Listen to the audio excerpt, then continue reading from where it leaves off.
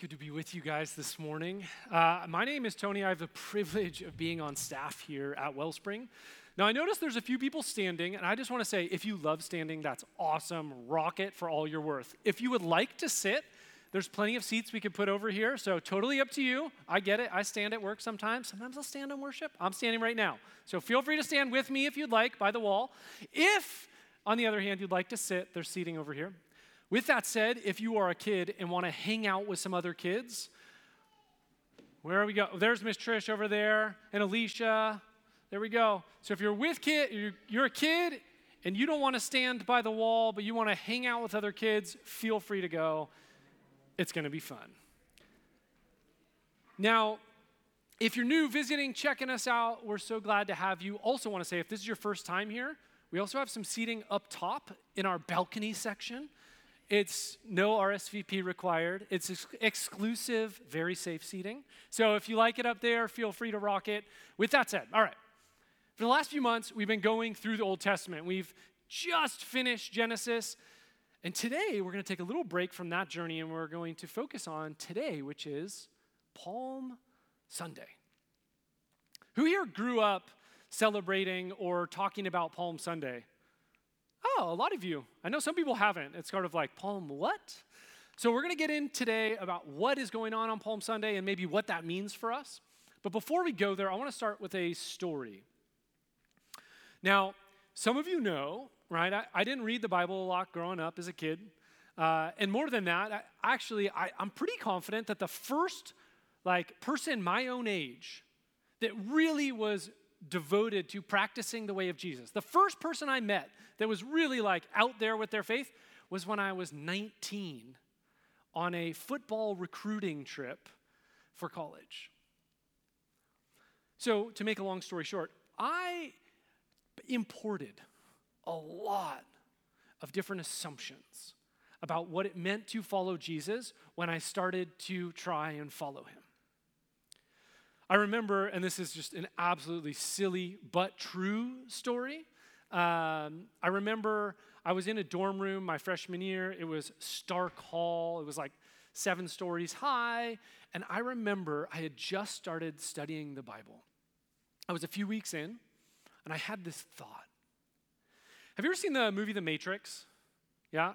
I just dated myself. All the Gen Z people are like, the what? So The Matrix, in one of those movies, I can't remember which, it was so long ago, there's this scene where Neo comes out of this elevator and there's this long line of people wanting to pay him homage and give him gifts.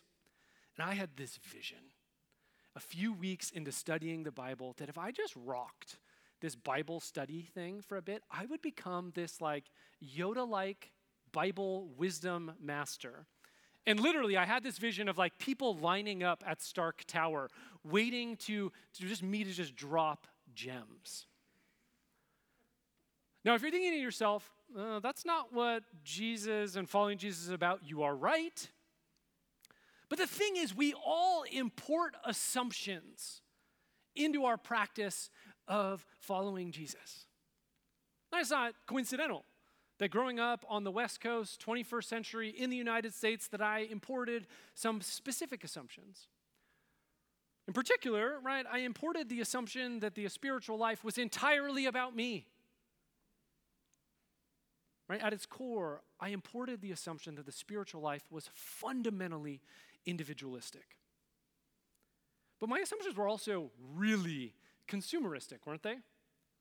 Right, for me, there was really little difference between practicing the way of Jesus, becoming a Jesus expert, and becoming a yoga expert or a baseball consultant. Right? In the end, it was fundamentally about me consuming a religious good and as a result, benefiting me. Right? The primary fruit I hoped for is that people would think I was amazing. See, the thing is, it wasn't accidental that my approach involved individualism and consumerism, right? For many of us, that's the air we breathe. And the truth is, right, every human being imports assumptions about what it looks like to be with and follow God. None of us practice a spiritual life in a vacuum. That's as true today as it was that first Palm Sunday nearly 2,000 years ago. Jesus was entering Jerusalem, and the crowds, they were super excited. They were assuming Jesus is going to come in, he's going to overthrow these Roman overlords that are oppressing us. He's going to become king. And they were right. But while their Palm Sunday celebration was filled with great insight, it was also really shaped by profound misunderstanding. Just like me, they superimposed assumptions about what it was like to follow Jesus. And they ended up missing what he and his kingdom were really about. This is how Luke tells the story. I'm just invite you, do whatever you need to do in this moment to be able to hear this with all of your being. So, right, up to this point, sort of like, sang a couple songs, but it's easy to get stuck on what you're going to do next. So take a second, settle yourself, whether you're in the building or online, take a second to settle yourself and listen to God's word written by a man named Luke. When he, Jesus, drew near to Bethphage and Bethany at the mount that is called Olivet, he sent two of his disciples, saying, "Go into the village in front of you, where on entering you will find a colt tied on which no one has ever sat. Untie it and bring it here. If anyone asks you, 'Why are you untying it?' you shall say this, 'The Lord has need of it.'" So those who were sent went away and found it just as he had told them. And as they were untying the colt, its owners said to them, "Why are you untying the colt?" And they said, "The Lord has need of it." And they brought it to Jesus. And throwing their cloaks on the colt, they set Jesus on it. And as he rode along, they spread their cloaks on the ground. As he was drawing near, already on the way down the Mount of Olives, the whole multitude of his disciples began to rejoice and praise God with a loud voice for all the mighty works that they had seen, saying, "Blessed is the King who comes in the name of the Lord. Peace in heaven and glory in the highest." And some of the Pharisees in the crowd said to him, "Teacher, rebuke your disciples." He answered, "I tell you, if these were silent, the very stones would cry out."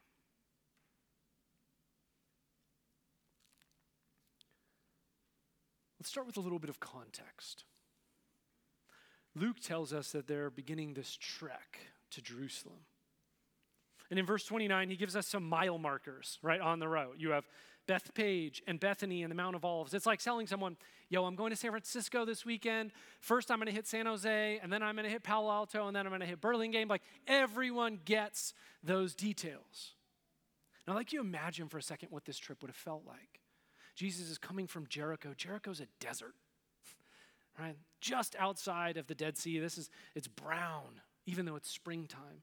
But as he slowly walks up this hill, the terrain starts to change. Passover takes place in the spring. So as he gets up to the top of the hill, it starts to get green. And as he gets to the top of the hill, he's going to look down, and Jerusalem is going to be down there. And there's going to be thousands upon thousands of pilgrims that have traveled from all over the ancient world to convene and converge on Jerusalem for Passover. And when he arrives, he sends two of his disciples to get this donkey, but this isn't just any donkey. This donkey speaks with the voice of Eddie Murphy and maybe has been featured recently in Shrek. No, just kidding. Yes, boom, I had that one planned. Just what I hoped. Right, this isn't any donkey, this is a colt, right, which has never been ridden. Now, this might seem sort of incidental and random to us, but Luke is actually being very specific and very intentional. You see, the people of Israel have been waiting. They've been hoping for a king. They were currently, they're ruled by Rome, and they're waiting for God to come and rescue them. And they've been saturating in these scriptures that say there's one who's going to come. And there's this prophet named Zechariah. And Zechariah 9:9 reads this. Rejoice greatly, daughter Zion. Shout, daughter Jerusalem. See, your king comes to you righteous and victorious, lowly and riding on a donkey, on a colt, the foal of a donkey. Right? This is written in the scriptures. Jesus knows it. The crowd knows it. So Jesus is like, get the donkey and let's do this. In verse 36, the crowds, they see him. And they take their cloaks off their back and they throw it on the ground. And they start saying with a loud voice, blessed is the King who comes in the name of the Lord. Peace in heaven and glory in the highest. Now for us, it's a little weird that the crowds are like throwing their coats, right? Their $200 Patagonia jackets just to get trudged under the foot of a donkey.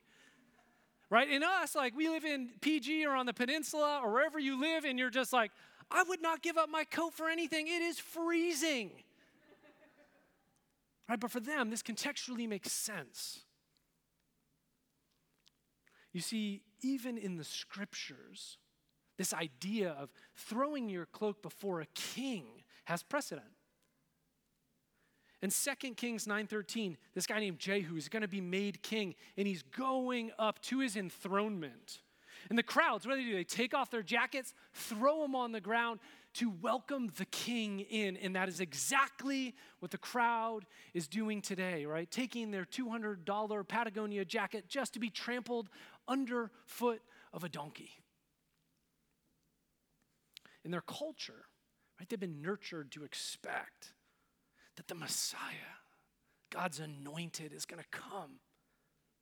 And he's going to overthrow oppressors, and he's going to establish a new and greater kingdom, right, with God at the head. Right? It's Passover week. And they've been marinating all week in this story of the book of Exodus, which we're going to get to in the next few weeks, where Pharaoh is ruling over the people of Israel. Right? And what does God do? He sends someone to overthrow him. The Hebrew people are rescued. They've been sitting in this story all week. They are so ready for the king to come. And here's Jesus. And they believe he is the one to do it.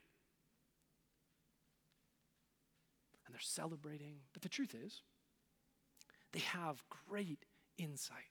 Jesus is king. But they also have profound misunderstandings about what his kingdom is really about and what's going to happen next. It's crazy, right? In the midst of all this celebration, verse 39, not everyone's happy, right? The Pharisees, they're like, they say to Jesus, dude, rebuke your disciples. Tell them to stop. This is inappropriate. And Jesus says to them this kind of witty, intriguing response, right? Even the stones would cry out. Now, on one level, I think this is a witty jab. He's basically, essentially, I think, saying to the Pharisees, your heart is harder than a stone. Even the hard stone would cry out in worship, and you're standing there judging me and my disciples? And I think on an even deeper level, he's saying the purpose of all creation is to worship me. But the crowd likely doesn't get all these nuances. But their impulse is correct, right? Blessed be the King. Now that's the basic outline of the Palm Sunday, right? If you didn't grow up with it, that's the basic timeline, the basic plot. The question before us, though, 2,000 years later, is how does this then translate into our lives? How does this translate into our discipleship? Because the thing is, if you keep reading the story, you know that within a few days, one of Jesus' apprentices, one of these very people that's standing there throwing their cloak and shouting, within a very few days, this guy named Judas, who Jesus has lived with, he's traveled with for 3 years will betray him for a handful of money. And Peter, one of his closest friends, will deny even knowing him in Jesus' moment of need. And the crowd, who's joyous and celebrating, within a few days will shout, "Crucify him," when given the opportunity to set him free, or a known murderer named Barabbas. Right, taken on its own, Palm Sunday is this beautiful high point in a way. Right, Jesus is celebrating as the coming King, hallelujah. But in light of Good Friday, the day Jesus is tortured and executed, it feels a lot less celebratory, doesn't it? On Palm Sunday, while there is great insight, there is also profound misunderstanding. Right? The crowd, they get the Zechariah reference, right? The donkey, yes, we see it. Right? They get that Jesus is going to be king, and they start throwing their cloaks on the ground, but they totally miss the way of the cross.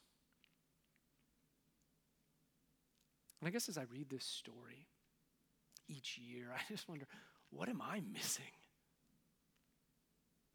What are we missing?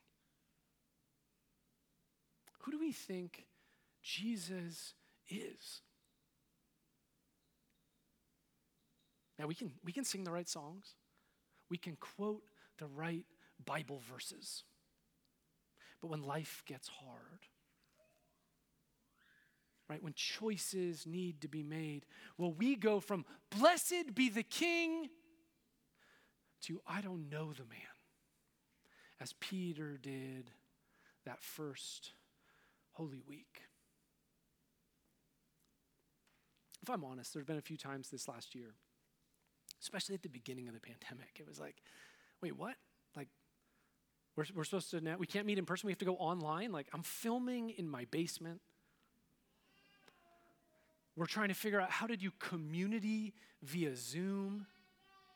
And there was a few moments where I was sitting by myself and I felt like saying to God, "God, I didn't sign up for this. I didn't want this."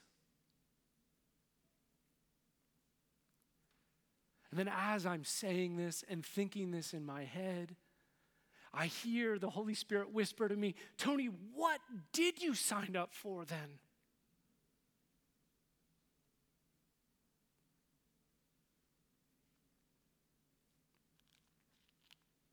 As both a pastor and an apprentice of Jesus, did I just sign up to follow Jesus when everything was fun? When I got to just do it the way I wanted to do it? The truth is, none of us did. Jesus, when he calls disciples, he says, "Follow me." And then he says immediately after it, "Pick up your cross." But if I'm honest, sometimes I forget that last part. And as I look back on this last year, it really grieves me that I can still see remnants of that same individualism and consumerism that dominated my early discipleship. As I enter Palm Sunday, I feel a lot of tension. Right? Is it a day to celebrate? Or is it a day to mourn, or sort of both? Because what's really fascinating is Luke tells us the crowd is celebrating, the Pharisees are angry, and then it says that Jesus weeps. Verses 41 and 42. "And when he drew near and saw the city," Jesus sees the city, "he wept over it." I imagine him probably falling to his knees and just weeping over the city, saying, "Would that you, even you, had known on this day the things that make for peace. But now they are hidden from your eyes. They have great insight, but they have profound misunderstanding. As the crowd celebrates, Jesus weeps. While the crowds expect a king to come to overthrow Rome, Jesus slowly on the back of a donkey approaches his death. The crowds expect to bask in the glory of the triumph over Rome and ride the wake of Jesus' triumph. Like, yes! But Jesus knows. He moves towards Pilate. He moves towards Roman guards that will whip and torture and execute him. He knows that while the crowds are full of insight, they are shaped by profound misunderstanding of what does it mean to follow him. And I guess as we enter this week, as we today remember Palm Sunday, I think it invites us to look in the mirror a bit. I think it invites us to question, right, what assumptions do we carry into the room today that shape our discipleship? What misunderstandings are we carrying into the room that put us out of alignment with the way of Jesus? And on Palm Sunday, that first one, the crowds were shaped by a culture that formed them into a people that assumed, right, that Jesus would overflow Rome and they get to ride, the gravy train to victory. That isn't our culture, so that's not our assumption. As I sort of took some time this week just to reflect on our cultural moment and my personal experience, what I'm thoughtful about is how the individualism and consumerism of our culture is actually shaping our approach to Jesus and what it means to follow him. I think often we approach, as the American church, we approach following Jesus as this buffet. And what do you do at a buffet? You go in and you grab whatever you want.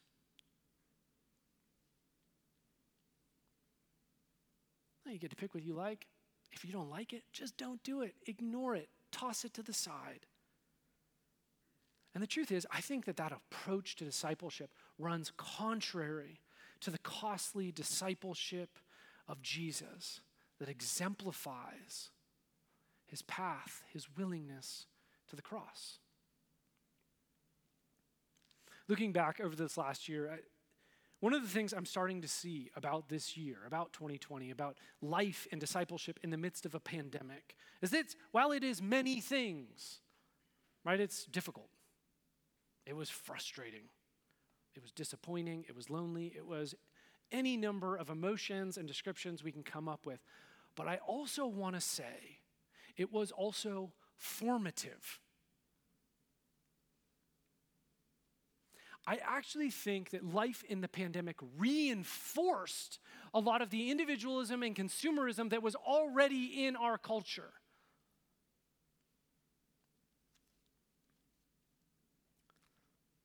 Right? This last year became so much about how does each person, individual, family want to participate in church? And full disclosure, I'm the one who helped, architect and sculpt and put all those options out for us to choose from, right? Inside or outside, online or in person. How do you want to participate? And I get it. I helped create those options. I am not anti-option in the least. I think we need them. But what does concern me is this: how these options are framed. I can tell you throughout the last 12 months, almost always when people talk about options, they say something like this. I like it better in person. I think I'll do that. Or, I like watching online. It's nice. I don't have to drive anywhere. I can wear my pajamas, right? I think I'll do that. Now, to be very clear, I think it is totally fine to watch online or be in person. I think it is totally fine to be inside or outside. But that frame is important. It's all about, what do we want? What do we like? What do we prefer? To be clear, God cares about what we want. He cares about our desires. Absolutely. But if our discipleship is ultimately shaped by our desires, this leads to a profound misunderstanding about what it means to follow Jesus versus Jesus following us. Our wants cannot be the only feature of our discipleship. What marks the difference between costly discipleship from cheap grace is that in the end, it is God's voice, not our preferences, that have final say. Right? This is what it means to say, Jesus, you are Lord in this place and in my life.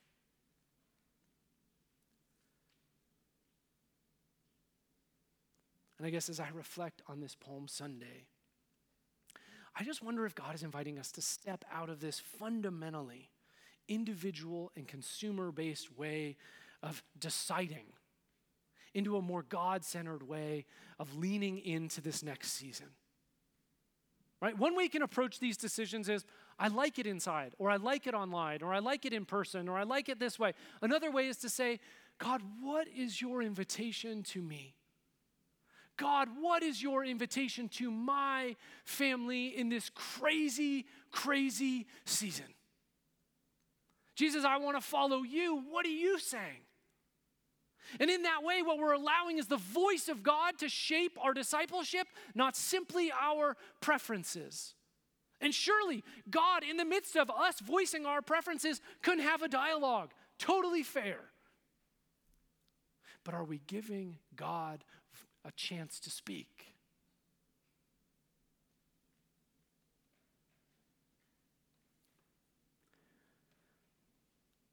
Right, that's sort of addressing the consumerism side. But what about individualism? How is individualism also shaping us in this season? Right, when Jesus invited the disciples, he didn't meet them individually one-on-one in a coffee shop. He formed them into a community. He did life with them. Right? And this community eventually became the church, and this church was eventually sent as a community into the world. Because the truth is, right, we don't get to clarity alone. We don't get to transformation alone. We don't get to the kingdom alone.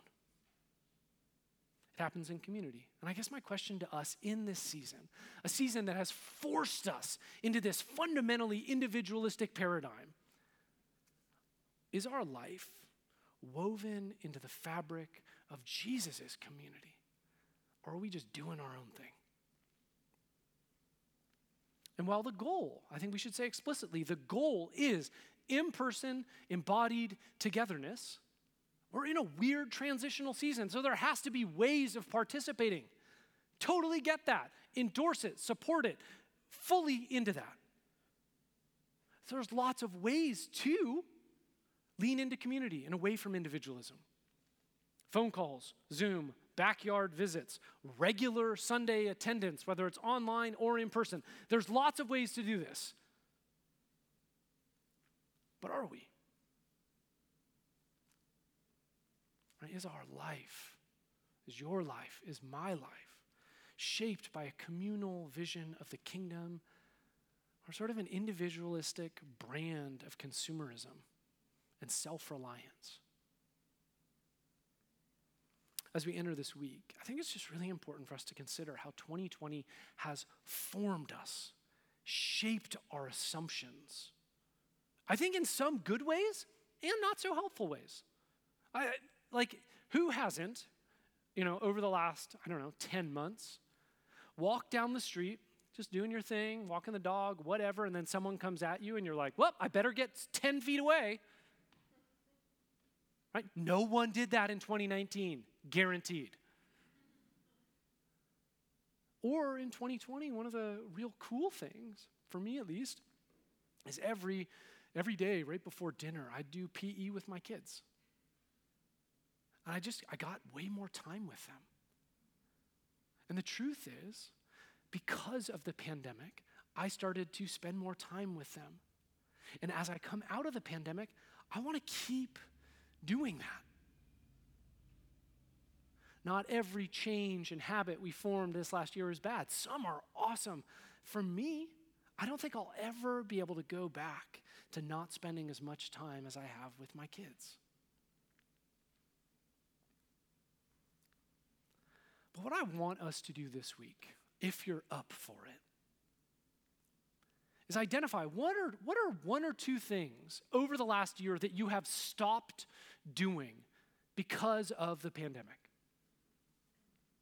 Just write a list, 2, 3, whatever it is, 10, I don't know. And then write a list of 1, 2, 3, 5 things that you started doing in the pandemic. What are a couple things you stopped doing? What are a couple things you started doing? Make a list. Set aside a half an hour, go for a walk with Jesus, find a quiet space, and just say, all right, Lord, I stopped doing these things. Should I have? I started doing these things. Am I doing them because you've invited me to it?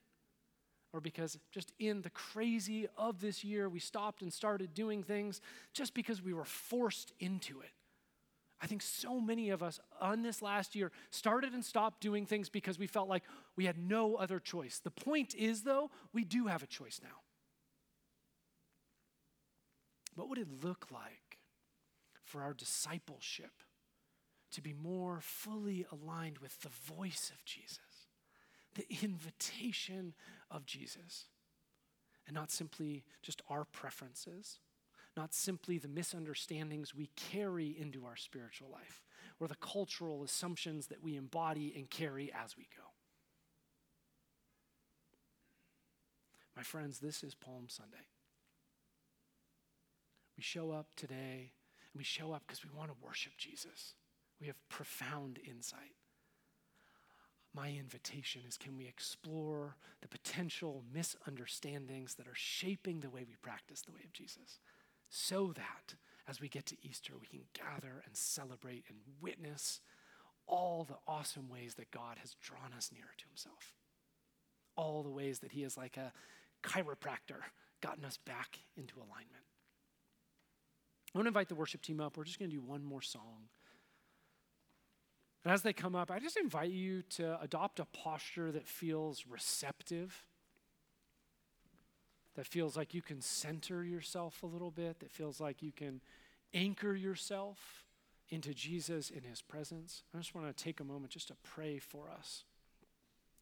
So if you're in your home or in this space, I just invite you to get into a posture, sort of even trigger your brain like, all right, I'm re-engaging, you know? We always have drift in a sermon. Let's recenter our focus, our minds on the person of Jesus. God, we ask for you to speak to us. We ask for you to point out the blind spots. God, we don't want to walk around with a huge log in our eye thinking we got it all together. Speak to us, Jesus.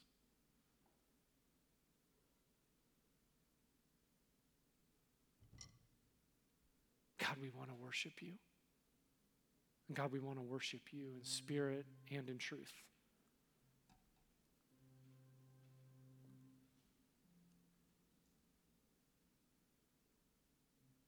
Holy Spirit, we ask that you would speak to us, you would shape us. God, help us to see clearly ourselves, the habits we've formed in this last year that have deformed us. God, help us to see the habits that we formed in this last year that have actually brought us nearer to being in your likeness. God, give us wisdom and discernment as we enter this week, that we might worship you rightly and truly with clarity and discernment. Come, Lord. Let's worship him.